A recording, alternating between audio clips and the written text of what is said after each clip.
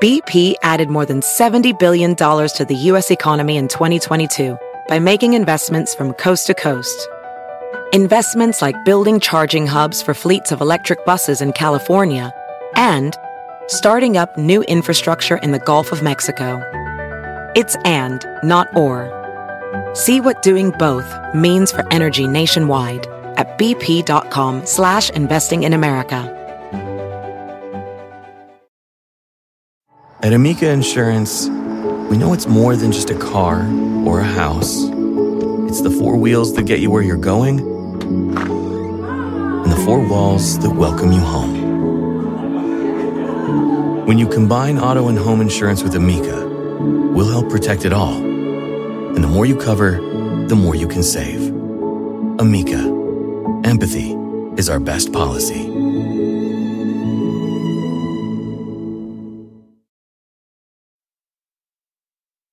Welcome to Wine and Film, A Perfect Pairing.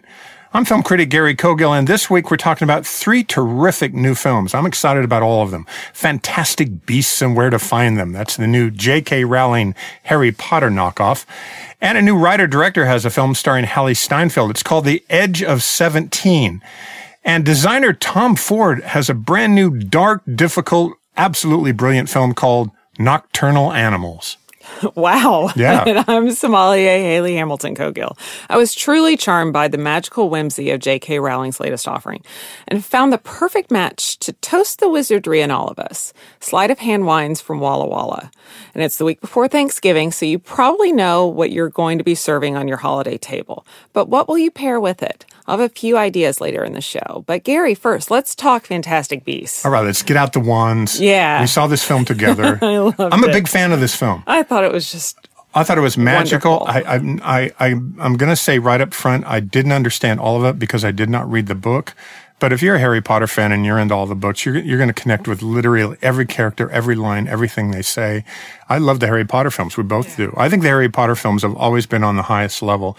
And this is Yates. This is the director of the Harry Potter film, David Yates. He's a British filmmaker. Not the poet. Not the poet, David Yates. But David Yates directed the last 4 Harry Potter films, and I thought they got better and better and better. And he's also scheduled to direct all of the Fantastic Beasts movies. Oh, I can't wait. So he's locked inside. He did the Tarzan movie earlier this year. I don't know how you can do that the Legend of Tarzan movie earlier and, Fantastic Beasts, and where to find them all in the same year. They're all kind of fantastic beasts then. Well, they all are fantastic. There's lots Even Tarzan's a fantastic beast. So here's the idea. It's also, when she wrote the book back in 2001, she started donating all of the profits to Comic Relief, which was started by Robin Williams and Whoopi Goldberg and the group. I think Billy Crystal was part of that. And they've raised over 17 million pounds off the sale of the book. And she wrote it under her fictitious name, Newt Scamander, who is played in the movie, because that's a real character in the movie, by Eddie Redmayne. And so what you have is a British guy, a wizard who arrives in America, and there's an entire culture of wizards and beasts in America, but they're not welcome. And they're not welcome by a large part of the population. Well, very much like the real world of Harry Potter. Yes. It's they're wizards. They're wizards among all of us. It's just they hide. And are they good wizards or bad wizards? I think they're good. Most of the time they're good. But in this situation, I mean, I think it's kind of an overtly political film without being overtly political, especially in our time after this last election, that you have a whole group of people that are not welcome. And so they're trying to figure out how to get them out of the country. And they're trying to capture them. And they're very mean to them, but they're wizards and we all like them. And so you have all these new creatures and new beasts and new characters that are directly connected to the Harry Potter series and really go back to the last book. I think the film takes place in 1925. So it'd be between World War I and World War II. But it takes place in America. And I love the music score. I love the little lapel. Yes. What is it? It was just a little creature. It's a little flower. Yes. It looked like a green stick. Looked like a green stick bud with leaves. Yeah. But he does wonderful things. Yes. He can unlock Newt. things. And then there is, the bad guy, of course, is Colin Farrell in it. But there's a twist there, and I can't tell you anything. If you've read the book, you'll know the twist at the end. But there's that movie got better and better and better for me. And the more I think about Fantastic Beasts and Where to Find Them, I think it's an A-level film. I think it's one of the best films I've seen so far this year. It was so charming, and I loved Eddie Redmayne in this part. It kind of reminded me of Eddie Redmayne in some of his early, like, first things that he ever did. He just had such a I'm going to say, I was just so charmed, a charming youthfulness to him, and such a genuine joy I kind of got. He's kind of a steady, happy wizard. Yeah, it was just no matter what's going on around him, because everything is breaking loose around him. He's kind of steady, and he has all of these little friends, all his creatures, and that's what was so. That's what was so. And he's got them in a suitcase. Yes, and he can go inside the suitcase and take care of them all, which I also loved. And he took other wizards inside his little suitcase. And they get out of the suitcase and create mayhem every once in a while. Well, yes. I just love this movie. I'm going to also say I think the rating is PG-13. It's PG or PG-13. I should know this. But it's got a dark streak a mile wide, just like the Harry Potter films do. And I think a lot of it's because of the current temperament politically, but also, and I don't want to read into all of this in the movie because this movie was all designed and based on a book that was written in 2001. But J.K. Rowling's a genius. And just when I thought, hey, Harry Potter's kind of wow, good for her on that, these are great too. So I can't wait for this whole series. So it's a Magic Wand movie. I want to take everyone I know to see it. What wine do you want to take everyone to drink with watching this film? So there's a wine I was introduced, talked earlier a few weeks ago on the show about some of the great wines of Walla Walla. And when I was up there this past summer, had a chance to, for the first time, try wines that are titled Sleight of Hand. And I had seen some of these wines before, had never actually tried them because honestly, I get a little nervous when I see a label that is too stylized. There's too much going on, and these labels have a lot going on. So the winery was started a handful of years ago by winemaker Trey Bush and Jerry and Sandy Solomon. And it was named, Trey is a big Pearl Jam fan. He actually ended up in Seattle working for Nordstrom's because he wanted to be close to Pearl Jam. Oh, so this is all Northwest stuff. Yes, Walla Walla. Yeah. Ended up, kind of got out of the retail world and went to Walla Walla and started working for a handful of different wineries, kind of learning his way and growing as a winemaker in the region. And then started Sleight of Hands. And all of these wines are very magical. He has an illusionist, he has an enchantress, he has a magician, he has a sorceress, and the labels they're these beautiful, detailed depictions of almost old, like the sideshow, like you'd have the strong man, or you'd have the kind of sideshows on the state fair. Yes, that sort of thing. And the world's smallest woman, world's smallest horse. Sort of thing. So they're very, very colorful and detailed, and all of this kind of flair on the labels. But the beauty of it is the juice inside, because Walla Walla, as we know and love, that's great, earthy, mineral intense, volcanic, Missoula flood soils that have created highly, highly complex, structured and textured wines. His Magician Riesling is actually one that I found to be so subtle and really, really high acidity, really mineral rich. Lots of crushed stone, very dry, but kind of what you want for a really interesting and lively Riesling. The wines have actually been dubbed as one of Washington's new cult wineries by Seattle Magazine. And beautifully, they're also really affordable. I think that the Rieslings may be $18. Wow. And then they go up, they're reds, and it's Walla Walla, it's Blue Mountain, it's Red Mountain, it's good fruit, up to about $52. What's the great concert venue up there? There's a concert venue up in Washington, where all the bands play, the Gorge. Oh, yeah, the Columbia River Gorge, where we saw Dave Matthews. Get a bottle of that wine and go there. Oh, and I would kill to see Pearl Jam there. Oh, yes, wouldn't it be great? Yes. So really, there's another one that he makes that actually looks like a record, like an old. Of course he does. What's the like an LP? Like yes, a record, like an old, like a 45? Yes. That on the label it's psychedelic Syrah, and it's from the Rocks District. It's really earthy, really, really intense, smoky, spicy. Just a great one. And again, just because he named a wine because he loves the band Pearl Jam, and I do too. There you go. Give me some Eddie Vedder any day. Sleight of hand. Yeah. Sleight of hand with Harry Potter. Okay, there's another film opening up this week that I can't wait to take you to see. I know you haven't seen it. It's called The Edge of 17. So what do you think is the best teenage movie made in the last 10 years? Name one that's really great. Juno? Yes. I love Juno. Mm-hmm. I think Juno is a really smart, funny, and also very serious film. I would put The Edge of 17 right on that level and maybe even slightly better. Mm-hmm. That's how good I think The Edge of 17 is. It's Hallie Stanfield, who was in the remake of True Grit. That's how we found her. Yes, but she's in Begin Again she's that in we Begin love. Again because she's Mark Ruffalo's daughter who knows a little bit about music. And then she was also in... She was in the remake of... The music starts with a P. It'll come to us in a little bit. Anna Kendrick. What is that?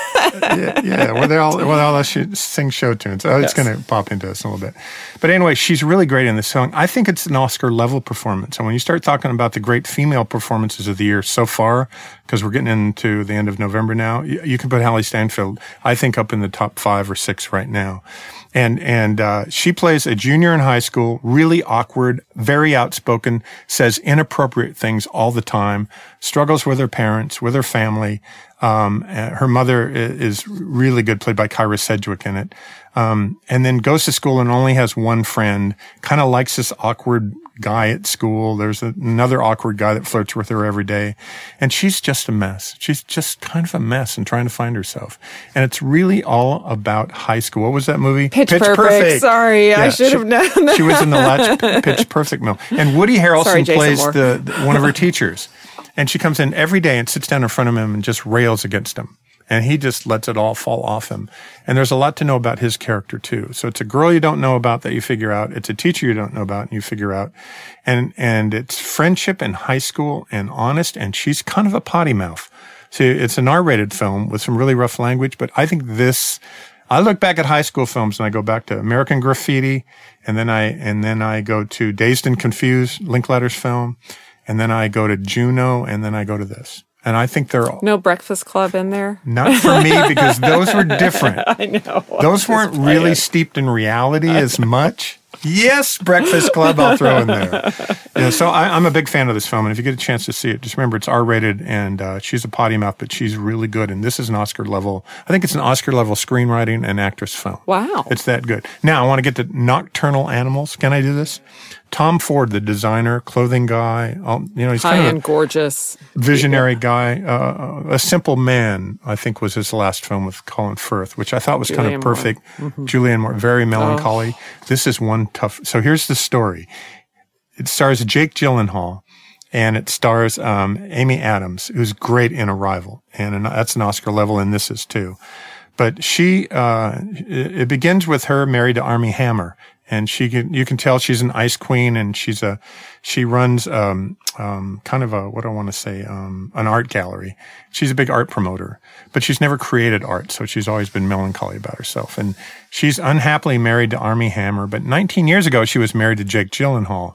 And all of a sudden, a book shows up on her door written by her ex-husband saying, "Here, read this. You inspired me." And the book is dedicated to her. And so she sits down one night where Armie Hammer's off on a business trip, and she starts reading the book, and they reenact the whole book. It takes place in Texas. It's a crime story. Wow. And it's a husband and wife and a teenage daughter on a road trip to Marfa from Dallas, and they get stopped on the road by a bunch of creepy guys in a car and a truck. And I can't tell you anything else about it. And she relives the whole book, and then it goes into her life and her relationship with her mother, played by Laura Linney. It's dark. The opening sequence is an art gallery show full of nudes. And the very first thing you see for 5 minutes in the movie is a whole bunch of, I don't know how to say it, but immensely obese nudes. And You watch this for 5 minutes while the credits roll, and it just shocks you. And there's a Get you reason. in there. There's Yeah. a reason for it, because she runs an art gallery, and she finally says, "We just do trash. Wow. We just do trash." And I find this film. This is a top 10 movie for me, and I find everything about this film fabulous. Tom Ford, was born in Texas. I think he grew up in Houston and in Austin, and his early life in the suburbs of Houston. But I never knew that about Tom Ford. I think of him as this New York, L.A. huge fashion designer, but I think he's one of the best filmmakers out there. This is the most difficult R-rated film I've seen all year. It's shockingly to watch. It hurts like crazy. But is it shocking for a reason, or is it shocking because they just want to try to shock you? I don't know. There's so much malice and mayhem going on in this movie by the characters in the book and by her Ice Queen marriage and by her relationship with her mother, that there's tragedy going on all around you. Some of it visceral and violent, and then some of it just personal and introspective, all leading up to a quiet little ending that I still can't get out of my head. Okay, yeah. I'll never tell you yeah. that I still can't get out of my head, because it says everything about that film. There's nothing nice and sweet and friendly and your buddy and your pal going on in this movie. Wow. And yet it's brilliant, and I couldn't take my eyes off it, and it scared the ever-loving daylights out of me. Jake Gyllenhaal is great. Amy Adams is great. They're all great in this film, including Laura Linney in a small part. So I think we have 3 good films, Fantastic Beasts and Where to Find Them, and we've got The Edge of 17, which might be the most approachable of all of them, especially if you're a teenager, and then Nocturnal Animals, Tom Ford's film for adults only. I was going to say, so you have a good, Fantastic Beasts is a good, thinking people for Thanksgiving. What can you take your family to? Yeah, it'll be the big moneymaker too. Probably Yeah. Fantastic Beasts is the first one. Edge of 17, if you're 17 and older, Yes. then okay. I don't think I said those in the right order, but I'm going to say that I think they're projecting Fantastic Beasts to do anything over 70 or 80 million on this weekend. Wow. And I think it's north of 100. It's that good. It's a good film. Yeah. Great. So many good things going on. Hey, when we come back on Wine and Film, A Perfect Pairing, let's talk turkey. Thanksgiving is next week. What will you be pouring around your holiday table? And a few more movie ideas just to get you ready for the holiday. We'll be back.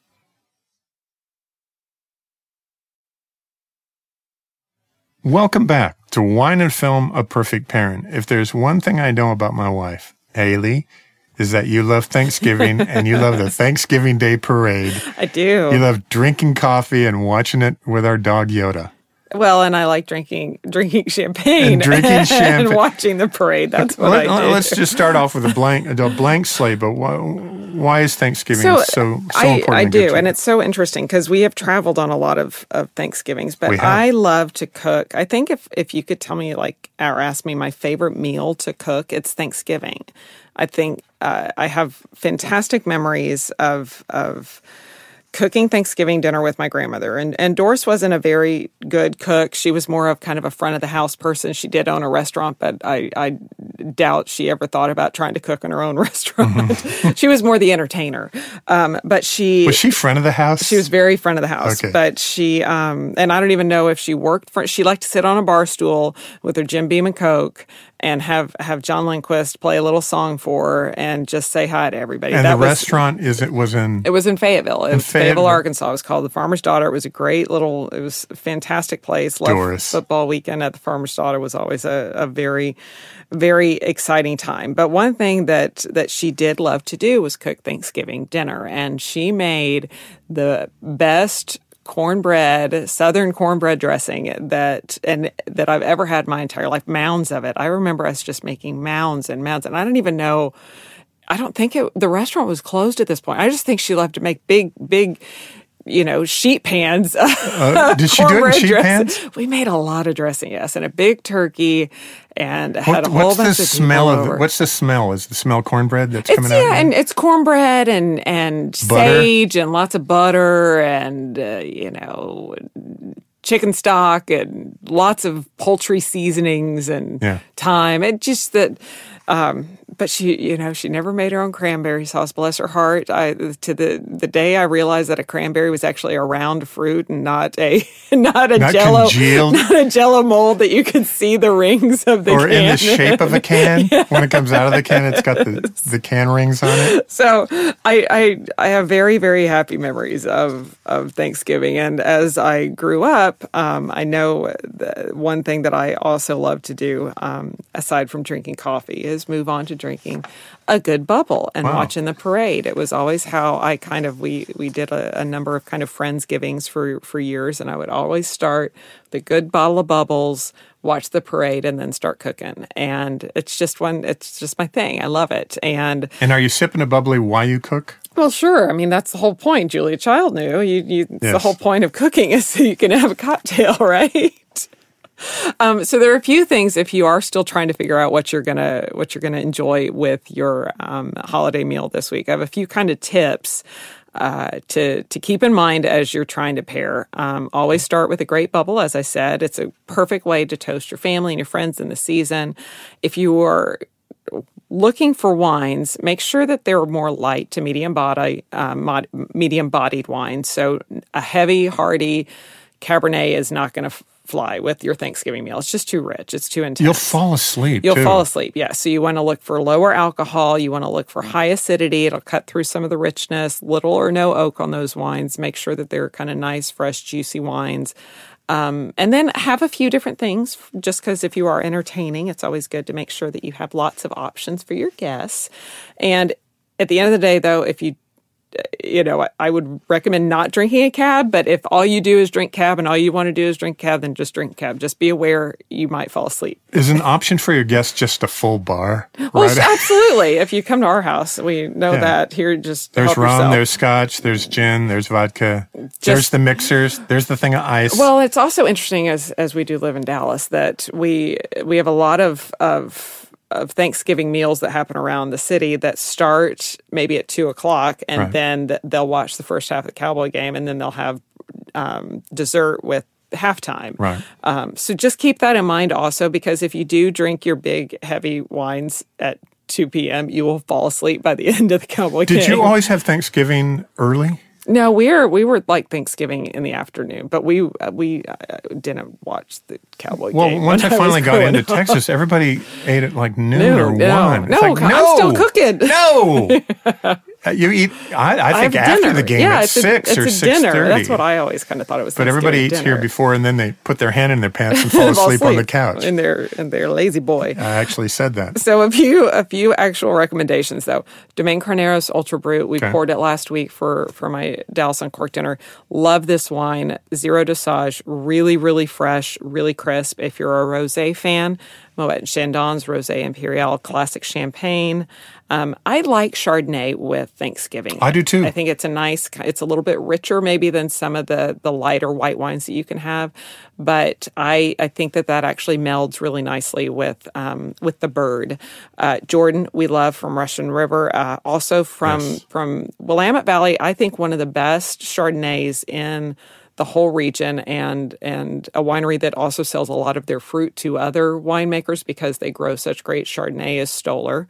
So their Reserve Chardonnay, really crisp, a little bit richer than just their regular Chardonnay. The Reserve has a little bit more texture, I think, but again, great with that, great with your bird. Yes. I think Pinot Noir, if you're going to just have one white and one red, have a great Chardonnay and have a great Pinot. Pinot Noir with Thanksgiving is really the best pairing with everything on your table because it's genuine. It's usually great acidity. Even if it has a little bit of oak, it's not going to overwhelm the other flavors, and it's going to go well with your turkey. It's going to go well with pretty much any kind of dressing that you have, from cornbread to oyster to sausage or whatever kind of dressing you actually make. Great with your sweet potatoes, great with a nice salad, great with butternut squash soup. All those kinds of things go really nicely with Pinot Noir. Adelsheim, David Adelsheim just released his first wine in several years. We talked about it a few weeks ago on the show, called Breaking Ground Pinot Noir from the Chehalem Mountains.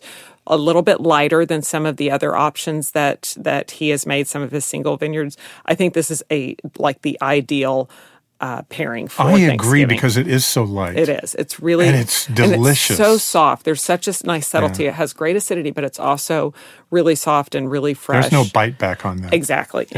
Another region that I just love Pinot Noirs from, kind of a still up-and-coming region, is Anderson Valley, California. So kind of far north of Sonoma, kind of right close to the Pacific coast. You're going to have a lot of kind of coastal cooling influences from the ocean.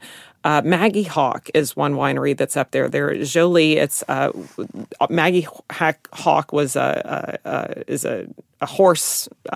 It was a group of race horses, and there were several different horses that were kind of part of this Maggie Hawk. I want to say all of her stables. Yes. Yeah. And Jolie's one of the kind of the lighter ones, the prettier ones, really floral and red fruit, really, really very approachable and just a really luscious, lovely wine. Also, always love a great wine from Siduri. We love Adam and Diana Siduri. They're Santa Lucia Highlands. So it's a great wine. A little bit south of Sonoma. Some of the most well-known vineyards for Pinot Noir come from this region, including Pisoni and Gary Francione. So some really great fruit going into the Siduri Pinot Noir. Again, a little bit lighter, not maybe as earthy as some of the Willamette Valley options. I think if you want something, maybe a juicier Pinot Noir, look for a California one. Pali also makes some really beautiful ones that we enjoy. And also Pali has some really nice ones for a really great price point. I want to say they're about $20 for their Huntington and their Summit. We've had a few times. Really great wines. And those are great Pinots, all of those. Yeah, those are fantastic. I think they're fantastic. Yeah. Also, if you want to do something a little non-traditional, though, Riesling's a great option, as is maybe a Semillon. Semillon's from traditionally from the Bordeaux area of France. It's a little bit richer, I think, than a Sauvignon Blanc, so not quite as crisp, but really refreshing. And a Barbera from Italy. I think there's great acidity from the Piemonte region of Italy. Riccose is one that I'm always a fan of. Or just drink a rosé, because if you're still drinking rosés, as it's still been hot in Dallas, rosé is a great option any time of year, especially I think with Thanksgiving. A rosé of Pinot Noir, Adelsheim makes a great one. Stoller, McRosty, Soder. There's some really, really special ones out there. Yeah, if you're going to start, say you don't want the Chardonnay, right. If you're going to have a third one there, have a rosé. Absolutely. Have a rosé and I would really kind of emphasize a rosé of Pinot Noir. I think that's instead of maybe like a rosé of Syrah or Cinsault, or not as much a Provence style, but more of like something nice from Willamette, or even something from Loire, or from Burgundy, or something like that. So I want to relive a story with you. So we flew to New York City on Thanksgiving one weekend. We did, and we watched the parade. In person that you always watch, and I've watched too for years growing up, because we love that first part of the show where they do the Broadway show tunes. Yes. And that's in front of Macy's, isn't it? Yes. Yeah, but when you see the giant dirigibles, I call them dirigibles, all the balloons, the floaties, the big giant floats. Yes. Oh, and there's Snoopy coming around the corner, and we saw the big panda, we saw Hello Kitty, we saw a big Spider-Man crawling on the buildings. Yeah, we were there. Wasn't it kind of magical for you? It was. I think that if you're gonna travel someplace during the holidays, New York is the best place in the holidays. I think that the window decorations. I mean, I'm a big Miracle on 34th Street. I know everybody watches football on Thanksgiving Day. That's the movie though that I want to watch, because it to me is like the perfect kickoff to the whole season, to the whole holiday season, and to see the magic in the windows and how every store decorates so beautifully, and all the lights, and Rockefeller Center and the big tree. It's just you go to the skating rink, you go to the one in Central Park, and then you go to Rockefeller Center. So where did we eat on Thanksgiving Day? We had dinner. We had a very late lunch at Le Cirque, and it was. But it was a long, lingering lunch. It was. I think we went at like 3:30, and then we finished at 7 or so. So it was fantastic. We had a very long multi-course dinner, and it was just beautiful. Great service.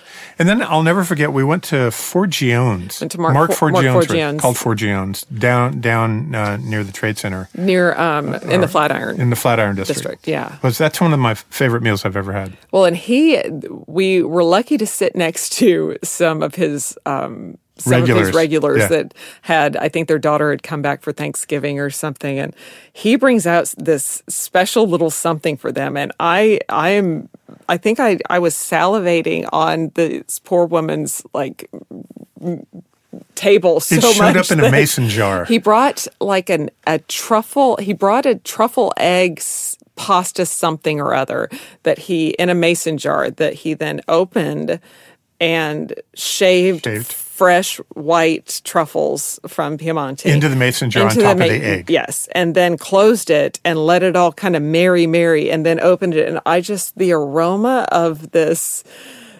egg truffle heaven at the table next to us, I think they might have offered us some just so I would. We started talking to them. I would stop leaning in on their table. Not to bother you during this Thanksgiving weekend, but my wife is moaning over here because the smell of truffle, and also Forgione had just won Iron Chef. Yeah, it was like within the week. Yeah, it was a few. And so we were a little geeky in Star Trek because we had followed his whole time. And it's a casual restaurant. I mean, it's kind of like a neighborhood joint. Yeah. I mean, it's not. It's beautiful. It's not overly expensive. It's not inexpensive, but you feel like you could walk in jeans and a sport jacket and sit down and have this great New York. So I've been back there 3 or 4 times. You know, when I was up there making a film, I would go sit at the bar and just order appetizers and a glass of wine and thought I was in heaven at Forgione's. Yeah. Isn't that fun? It was so fun. So I start watching Love Actually around Thanksgiving, and we'll talk about Love Actually a lot over the holidays because I know it's a wonderful life, and I know all these movies are coming out in theaters, but like every Christmas. time Love Actually comes on TV, and I'm not losing my guy card over this because Love Actually's because I'm in touch with I'm You're in very touch in touch with your. I'm in touch with enough estrogen to get this, but Love Actually knocks me out. And I like every little bit and piece. I love Emma Thompson in that film. I love Emma Thompson anyway. And I love, oh my Laura God, Linney the great Alan Rickman, yes, who just, Alan, stop yourself, just stop. And then it's Liam Neeson and a very, very young Keira Knightley. And a very young Keira Knightley, and who's the guy? Well, and then it's Walking Dead man is who has a crush on her. It's the which is crazy because he sounds like such a southern ranger in Walking Dead, and he's like Mr. But the cast is incredible. The Italian woman with Colin Firth, is she Italian? She's Portuguese. She's Portuguese. Yes. I'm close. Next to Spain. Yes, because she says obrigado. Well, and it's just one of the most charming. And I think for all of those, because so many films have tried to now kind of create this ensemble cast of various stories that all somehow are intertwined, and none of them really work. No, and there'll be a couple come out this Christmas. And sometimes the bad ones come out before Thanksgiving, where they do Christmas.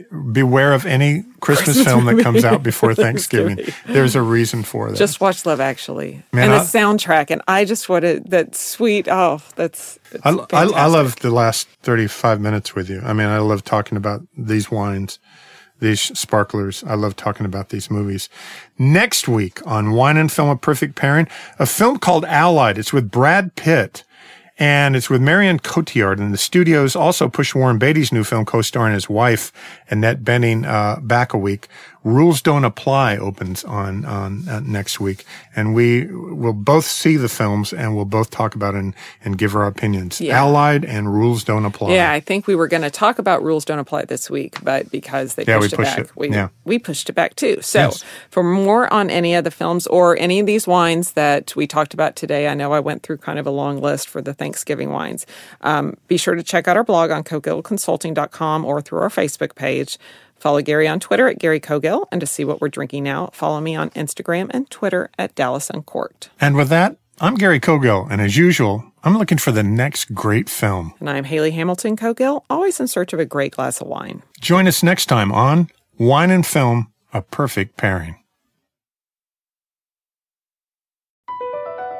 BP added more than $70 billion to the U.S. economy in 2022 by making investments from coast to coast. Investments like building charging hubs for fleets of electric buses in California and starting up new infrastructure in the Gulf of Mexico. It's and, not or. See what doing both means for energy nationwide at bp.com/investing in America. Every day, our world gets a little more connected, but a little further apart. But then, there are moments that remind us to be more human. Thank you for calling Amica Insurance. Hey, I was just in an accident. Don't worry, we'll get you taken care of. At Amica, we understand that looking out for each other isn't new or groundbreaking. It's human. Amica, empathy is our best policy.